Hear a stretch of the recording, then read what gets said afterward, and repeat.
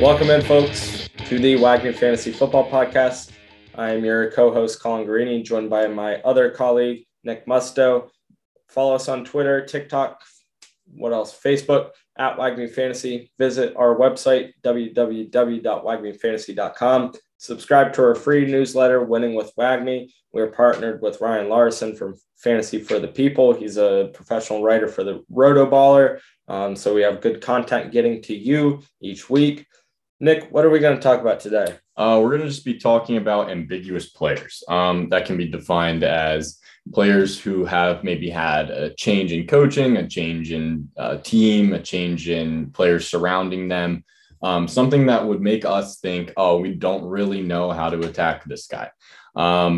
So we're going to try and shed some light on how we think that their positions, their situations will work out for the better or for the worst. And let's get it started here with Deebo Samuel. Yeah, Deebo's a tricky player just because we don't. So who's his starting quarterback going to be? Is it going to be Trey Lance, or why is Jimmy Garoppolo still on the team as of mid-July? And, I see you noted down the contract situation, how there's going to be disputes, although I'm not going to weigh into that too much because he is reported to OTAs already. I would think if he wants a new contract, he'd be blue balling them and keeping out. But Deebo, the biggest thing is, how does his role change? Because that was a big thing. The big dispute between him and the 49ers was that he didn't want to be used as a hybrid as much. He felt like if he's going to be used as a running back, he should get a running back and wide receiver salary. I'd imagine, not his words, but mine. What are you concerned about with Deebo Samuel, and how does it portray vagueness in his value? So he still ended with 1,400 receiving yards last season after switching to what seemed to be more of a running back role than a receiver role through the last 8 games of the year, where he racked up, I think it was 49 carries in those games, 49 or 39. I don't know at what point. He had 59 on the year. Yeah. 370 rush yards. Yeah. Okay. So it was 49 because through the first 9 games, he had 10 carries. So that makes sense. With 1,400 receiving yards and switching to what seemed to be a running back role, I wouldn't be too worried about him if he is going to be essentially just a receiver this year. And I don't see that happening in full. I see him still running the ball maybe 25 times this year, half as much as he did last year. That means 2 to 3 carries a game. Those are good numbers. It just adds you more volume for a great player. He is the best yak guy that I've ever seen. With the ball in his hands, you can't tackle him. He reminds me of me on the flag football field. I don't doubt that at all. You guys have the same quads. But yeah, I don't see an issue really with Deebo wanting to catch the ball more. I don't see him not running it. I see him getting some running work. But I don't see an issue with him receiving the ball. The issue there is Trey Lance. I know that Deebo is more than capable of being a pure receiver, but Trey Lance, he's essentially a rookie. We saw him 3 times last year on the field. It was good, bad, and mediocre. It was good. He had 5 touchdowns to 1 interception, I believe. Okay. Well, those are fair numbers, but I'm not.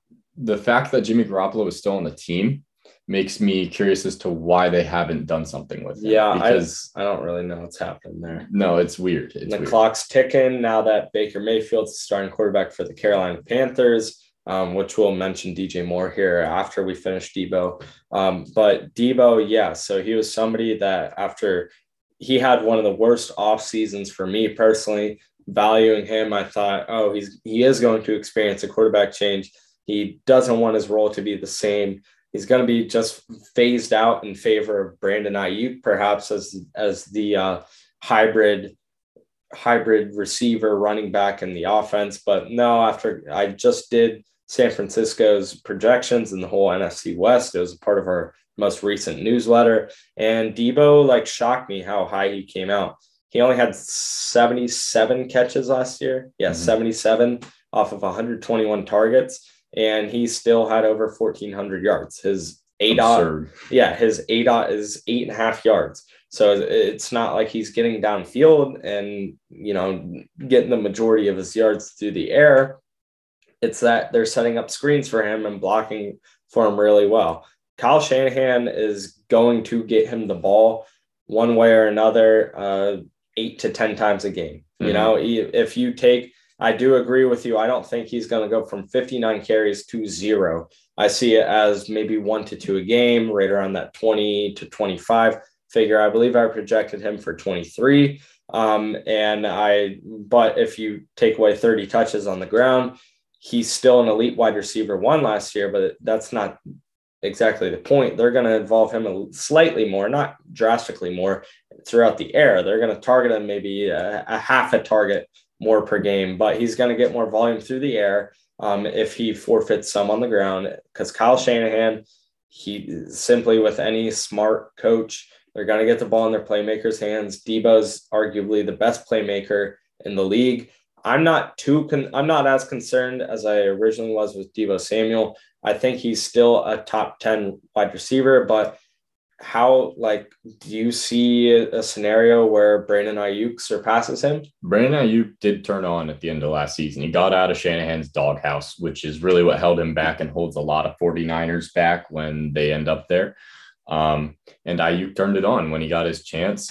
He was a waiver wire pickup in tons of leagues because he was just so terrible for the majority of the season. And then if you got him, you were happy with what you were getting. And I do see him taking a little more of the target share in this offense next season. I think that Deebo will become primarily more of a receiver this year. So I see a split. I see probably, I don't know, off the top of my head, I do have projections for both of them. I think Samuel at like 29% target share, and then that's insanely high.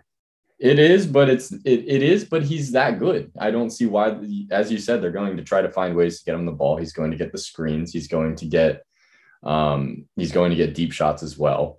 And Ayuk, I think around like 23%. If Deebo catches the ball 5 times a game, he can easily have 80 yards, and boom, you're at 13 points right there, throwing a half a touchdown per game, and he's back into elite wide receiver territory. But areas of ambiguity with him is that his disgruntlement towards his organization. We mentioned Allen Robinson, what he taught us, and how wide receivers who are frustrated are going to underperform. I don't really know if that's the case with Deebo, just because he's returned already to OTAs. But yeah, new quarterback, new contract. That's on his mind right there.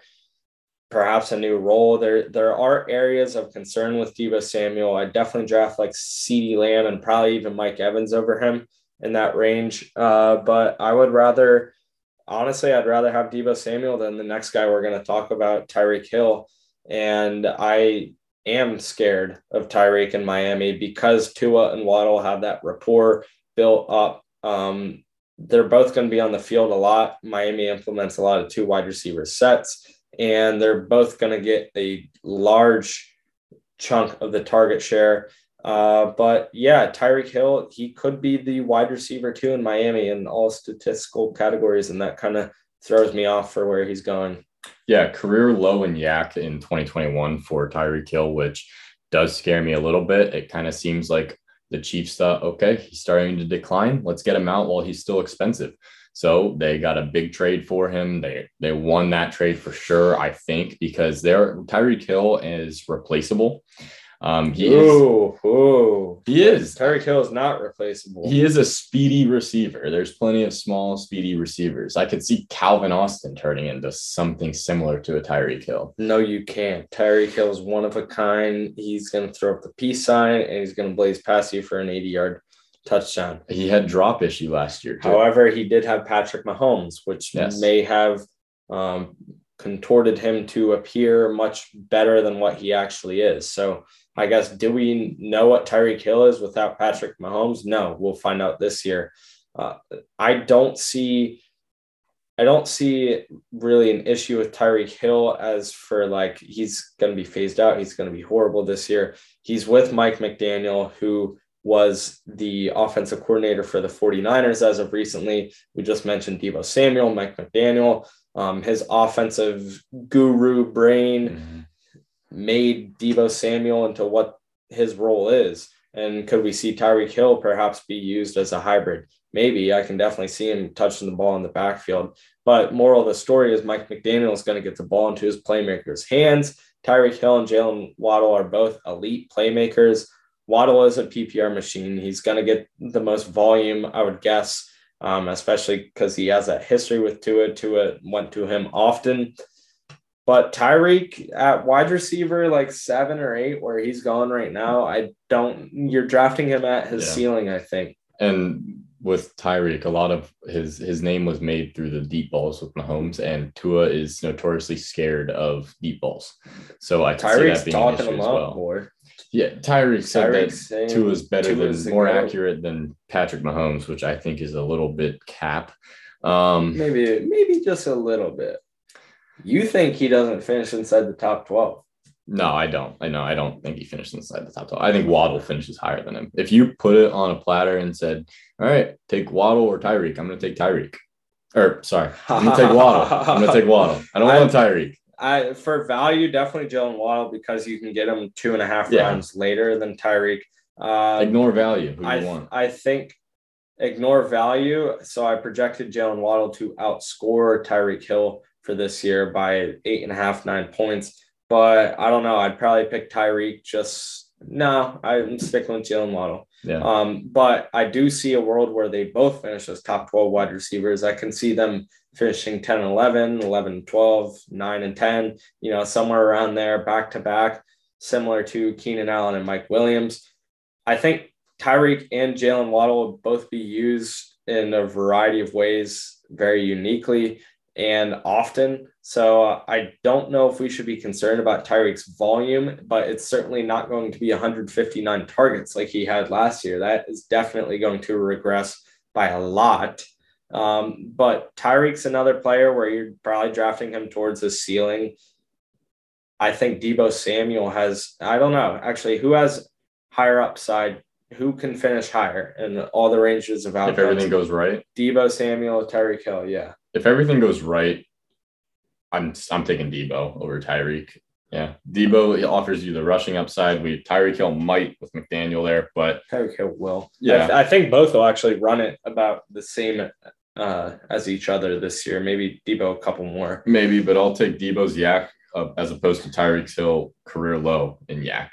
Well, so Conan from One Stat One Day, he let me in on a stat, one of his great analytics. He's far and away the best analytics guy I've met, finding unique things. Tyreek had more targets than Travis Kelce in the short range of the field for the first time ever. So that's just interesting to see them use him a little differently than before.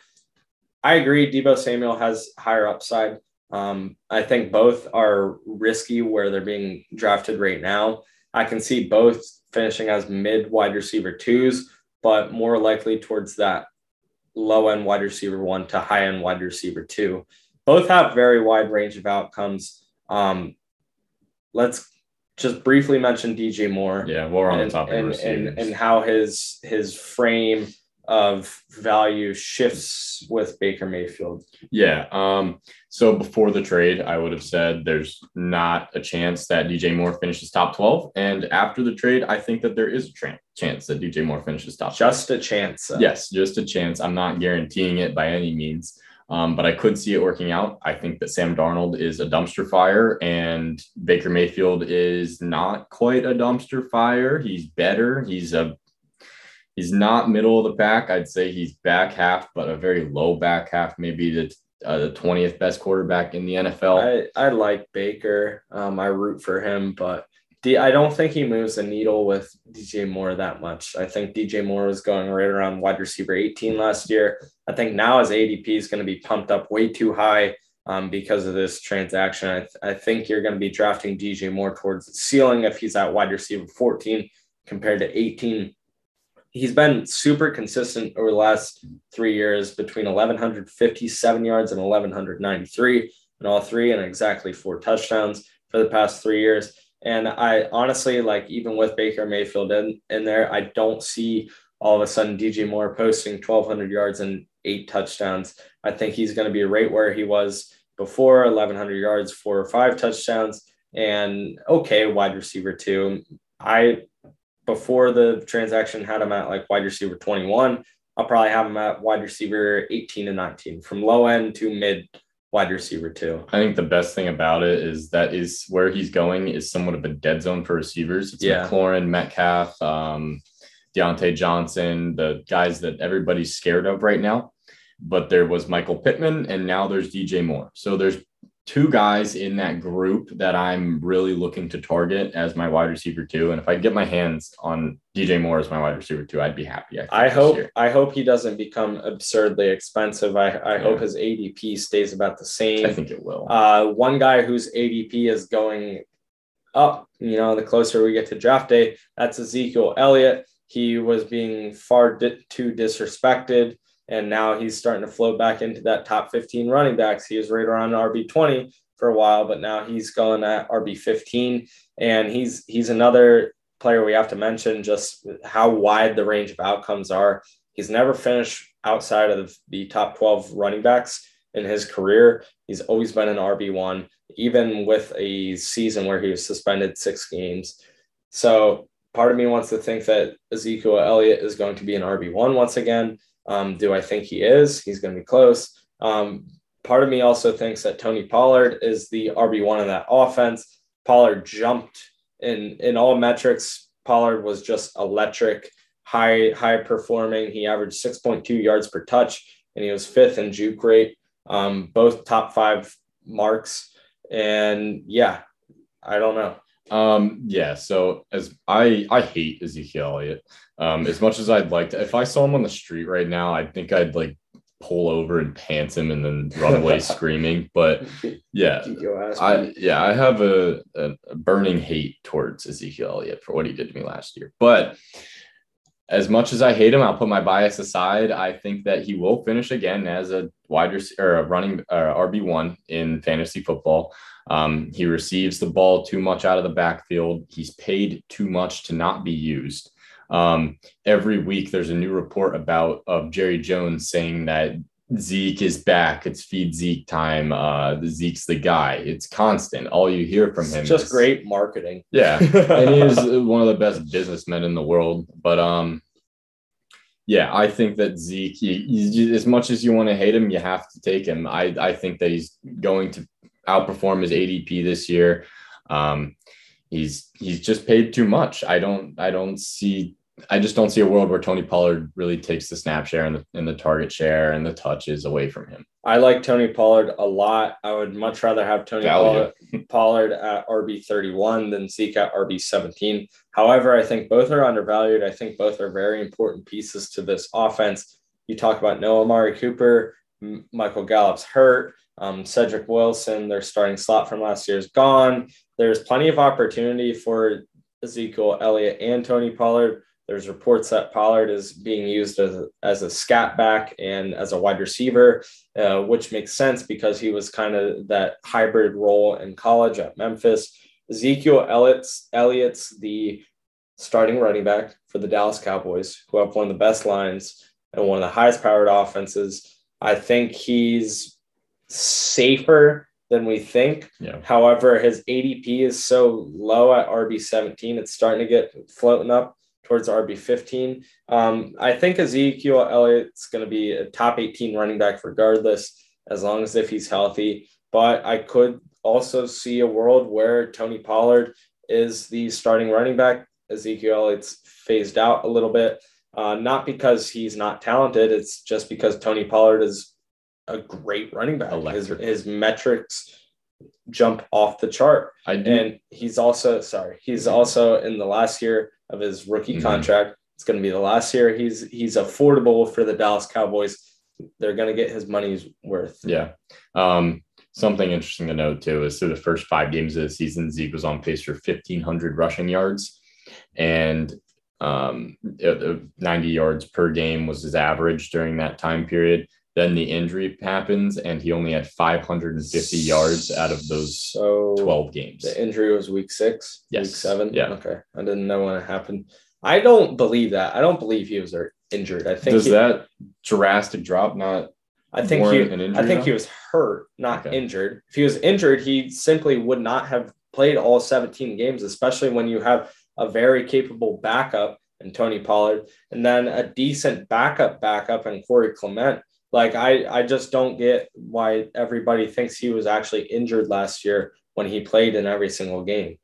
Could have been an ego thing. I don't know. It was there wasn't much report on it. It was always, Zeke has this meniscus injury. Yeah. I didn't hear about it until after the season. That's well, I mean, I guess he was questionable. I heard about it after I traded for him in week 6. And then it reports that Zeke's now injured. And I wasted a lot. So we're like looking in this running back, quote unquote, dead zone. After like the first 14 running backs, there's kind of like a drop off. There's a drop off in the hit rate.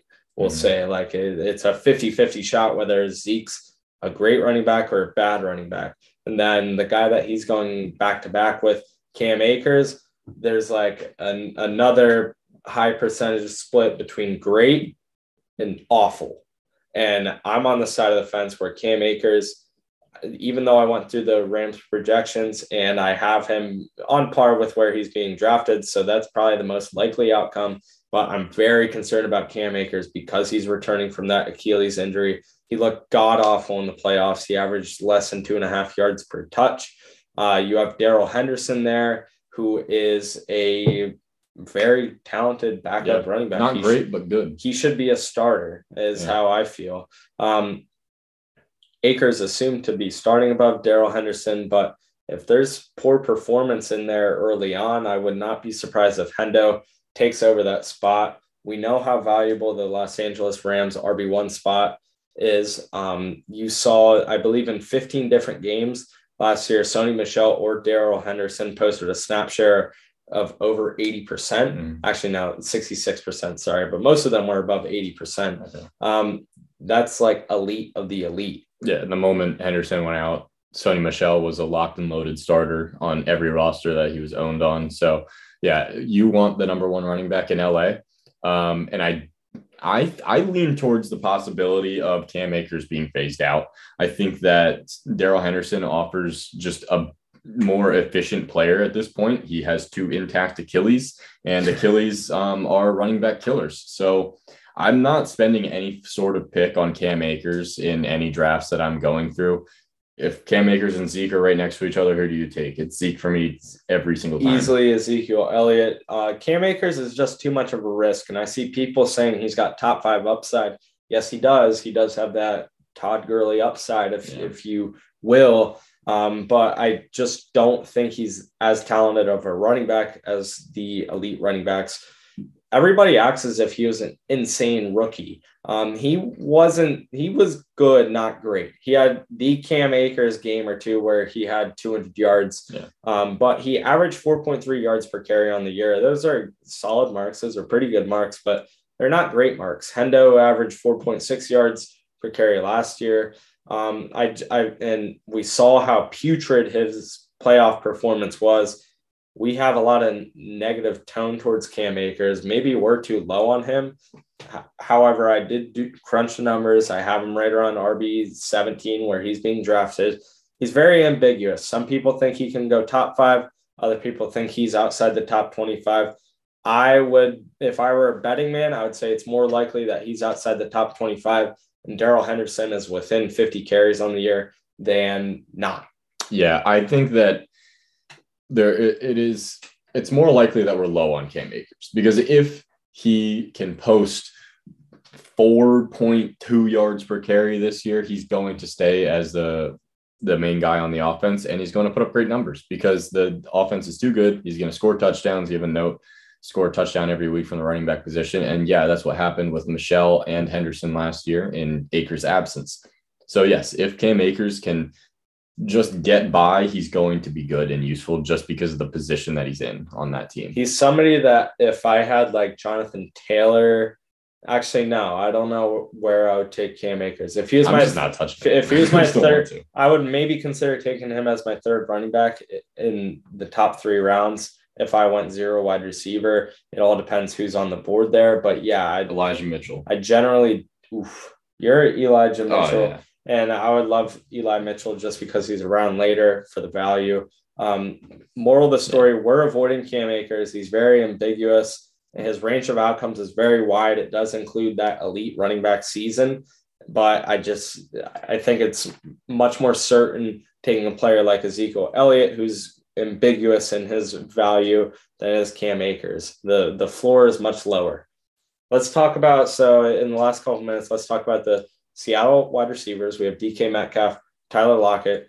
DK is going like wide receiver 18-ish, and Tyler Lockett's going around wide receiver 33. Yeah. So low. They have been separated by less than 6 points for the past 2 years. I don't understand why they're all of a sudden huge marginal gap in between them. I think the main thing with that is everybody believes that Tyler Lockett had this amazing connection with Russell Wilson, which he did, but it wasn't the only reason that Tyler Lockett is good. Tyler Lockett was making insane catches every week. The guy is a great receiver. He's great. I personally think he's a better receiver than DK Metcalf, but the reason behind it is DK offers a bigger body to a poor quarterback play, whoever it is, Smith, Locke, or maybe Jimmy Garoppolo, depending on how things go. But I don't see them giving their divisional rival a starting quarterback. It could happen, but yeah, I don't know. That's pretty much the only location for Jimmy G to go to, though. Yeah. So there is a world that it happens, but I think DK. Sorry to cut you off, but I think DK, like he's being overdrafted. Tyler Lockett's being relatively underdrafted, but both are going to finish in that middle of the wide receiver 3 range, and you're paying way too much for DK. Yeah. So I just think that with DK, he offers that larger target, wingspan, just simple passes are what DK makes his money on. He's not the route runner. He's not the deep threat that Lockett is.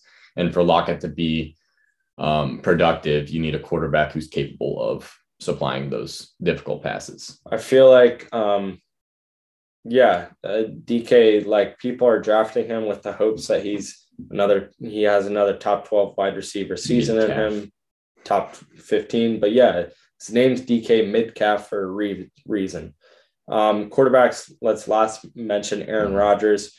He is going around QB 10 right now, 8 to 10. I've seen him at. He's somebody that I have trouble drafting if I were on the clock and I were deciding between like him and Tom Brady, just because he's got one of the worst wide receiver cores I've seen on a reigning, Super Bowl contending team. Like it is putrid, the receiver talent he has, but it's Aaron Rodgers. So what do we make of that? Isn't it crazy that you're saying that basically from the loss of Devontae Adams? Yeah. I mean, MVS is gone, but like MVS is still a depth piece, but yeah, it's a big difference. I mean, when you lose the best wide receiver in football, it leaves a glaring hole where he walks away from. I think Aaron Rodgers is magical, and he's probably going to finish around a low-end QB1. But I could also see in the range of outcomes him just saying, fuck it, I'm tired of this, and playing half-assedly if things don't go well. I can see Green Bay having a frustrating season. I can see them not winning their division. Things are going sour. And Aaron Rodgers, we know how he can act as a teammate. I could see him quitting on his team also. I could see that happening, but I just think that he is too good. I think that there are capable receivers to support him. I think there's a chance, he finishes what you just said. He plays half-assed. It's a small chance. Or he wins MVP again. Yeah, I mean, we're talking about a back-to-back reigning MVP winner. He did lose his offensive coordinator, Nathaniel Hackett, but in the end, I think Aaron Rodgers is a special talent, and he's gonna be relatively safe. You don't want to reach for him as your starting quarterback. You want him to fall in your lap. I'd rather have Tom Brady than him going right around there. Russell Wilson, Dak Prescott, all those names I'd rather have than Rodgers. But I would take Aaron Rodgers over Trey Lance, who we briefly mentioned earlier and we'll mention again. I don't even know if Trey Lance is going to be the starter. If he is, he's got the rushing upside. Yeah, he's got the rushing upside to turn in arguably the top overall quarterback finish for the year, similar to how Lamar Jackson stepped up in his first full year as a starter. Trey Lance has the upside to finish as a top 5 quarterback, but he doesn't even have the job certainty to be a starting quarterback. Yeah. So I think he's a really tough draft right now, and he's tough to value until we get more clarity with who the starting quarterback in San Francisco is. I'd avoid Trey Lance in all formats. Not unless if he's falling to like round 14 or 15, then why not take him? He's got the upside.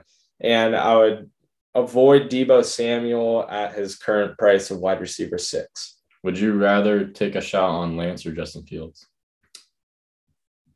Well, right now I'd rather have Justin Fields. Well, because you don't know if Lance is the starter. But if I knew Trey Lance was the starter, I would definitely rather have Trey Lance. He's in an offense tailored for success. I mean, Jimmy G had 3,800 yards, 20 touchdowns, 12 picks last year, or maybe 8 picks, I forget. But either way, Kyle Shanahan sets up the offense for the quarterback to succeed. We see them play very shallow, throw screens, block, get the ball in your playmaker's hands and block and get downfield.